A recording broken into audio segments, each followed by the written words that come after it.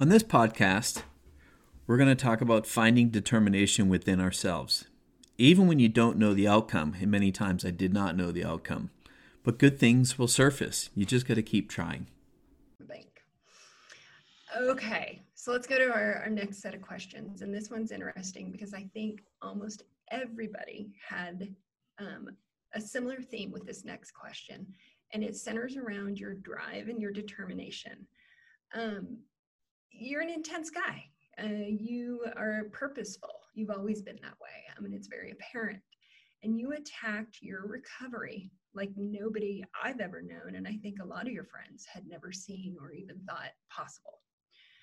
So I'm going to ask this question from each of them, really, because it comes in very similar ways, slightly different, but I think the theme is the same. So Michelle asked, what drives you to continue to move, to be so competitive? Where does your inner drive come from? Is it a childhood memory or something from your parents? Naren, does your determination to overcome odds, especially rehabbing from this accident, come from a sense of competition or being in control or pure zest for living? And John put it in another way. So what makes you strive to push life constantly to the limit? Everything's extreme. Is your drive for adventure pre and post crash, and I think it's important to note you still have a sense of adventure post crash, is pretty remarkable. What drives you? Is it the thrill, the fear? Enrique, you're always up for the big challenge, like big waves that you never hesitated tackling. Has that changed in you? Is your drive to compete different? Wow, that's quite a bit. I know you kind of threw some of the ideas at me ahead of time. And so this one I had to think quite a bit about. And I had to think of where does my drive come from? And so honestly, let's just get down to the bare bones. Is I don't feel I have any special skills. I really don't feel that. I do, in reflecting on all this stuff in these questions, I do think that some of my drive comes from some of the BS that I had in my childhood, and it wasn't really a good scene if I think about it properly. There's a lot of negativity and a lot of, oh, you're not good. Who do you think you are? And coming from a parent, that's that's pretty tough to hear for many years.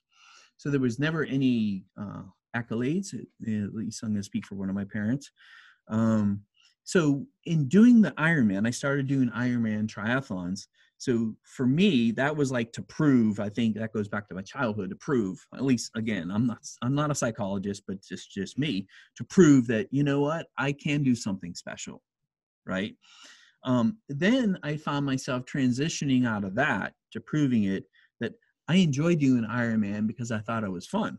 Like overall, it was pretty fun.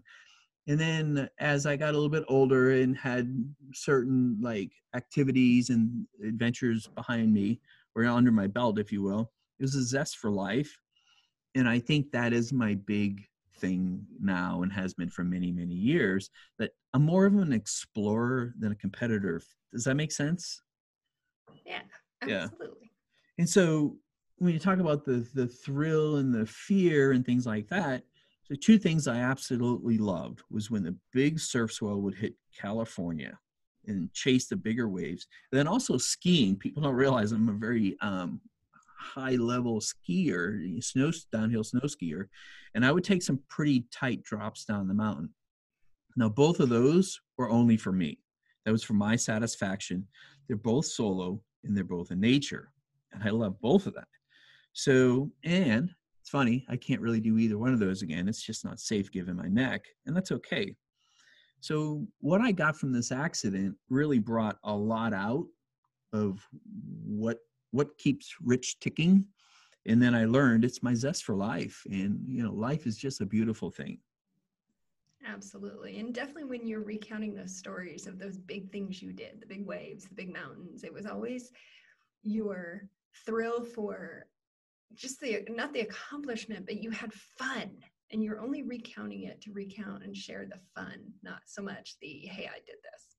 So oh, totally. Like I get that. When you paddle out in the bigger waves, it's funny. There might be 5 people out in the water. that we're the only ones that want to have anything to do with it. And I see bigger waves. I mean, bigger for me, 15-foot, 18-foot faces. But it's just you in the ocean out there, and you're playing dodgeball is what you're doing. And it's kind of like, what are you made and you're of? the ball. You're the ball, and you got to navigate it, and you got to manage it. And it's very high focus, very intense, because you're not bothered with anything else going on in the world except what is right in front of you. And that's the same with those steep ski drops. And so I just love that intensity of that focus. So anyway, all right. Chris had a similar kind of follow-up question that ties into this theme, I think.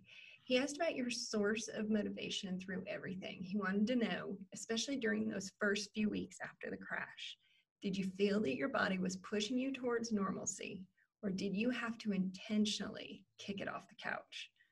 And if you can share, what was or were the top sources of your motivation that you used to push yourself through that painful recovery?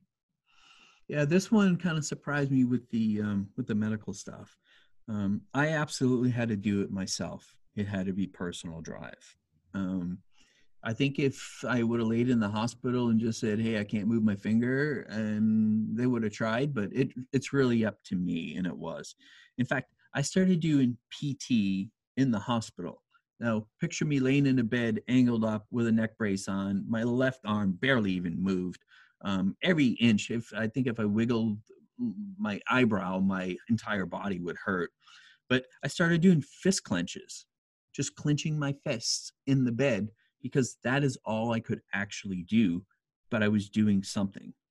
And then the other thing is, in the hospital, what I would do was I would roll to my side, and that was extremely painful. I mean, my body was pretty smashed up. I would roll to my side to release the heat out of my back, because I thought that was actually helping the injuries. And I started doing that on my own. And then I would roll back and just kind of suffer a little bit, and then wait an hour and do that, because I knew that would help heal me. Nobody told me to do that. So that was the start. And I held myself very accountable to my life and for the life I wanted. Like, that's the motivation. I keep going back to this sign. I have this wooden sign near my door that says, "Write your own life story," like the word write, WRITE. And I live kind of through by that motto. I also say the physical pain was really bad. I had a pretty high pain tolerance before this, and I had to dig really deep to suffer through this. Again, because I quit pain drugs pretty early, like crazy early. But my hunger for life I wanted was much greater than my mind and my body just being battered. And again, I don't think there's anything special about me. I had no idea what my life would be like. I had no idea what my capabilities would be like. But I feel like your life is your own car. You have to own it, you have to drive it, and you have to take care of it. And that's just that's where I'm coming from. Awesome. So, I'm going to ask, what's the lesson here? This one I think is pretty straightforward.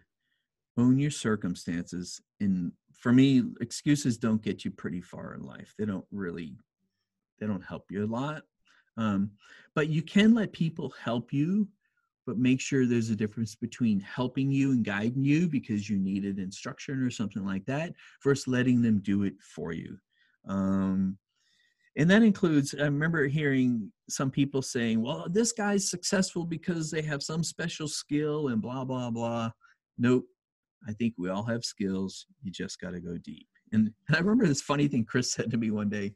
Chris is a pretty good friend. You know Chris. He said, "Rich, if breathing was a manual process, I think we'd lose half the population." And I was like, I had to think about what he said there. And I went, yeah, okay, all right. I don't disagree, but I don't think it's a nice thing to say. So, Makes a point, though. It's a very valid point. Right. Drive your own car, own your own car. It's your life. That's my message. Absolutely.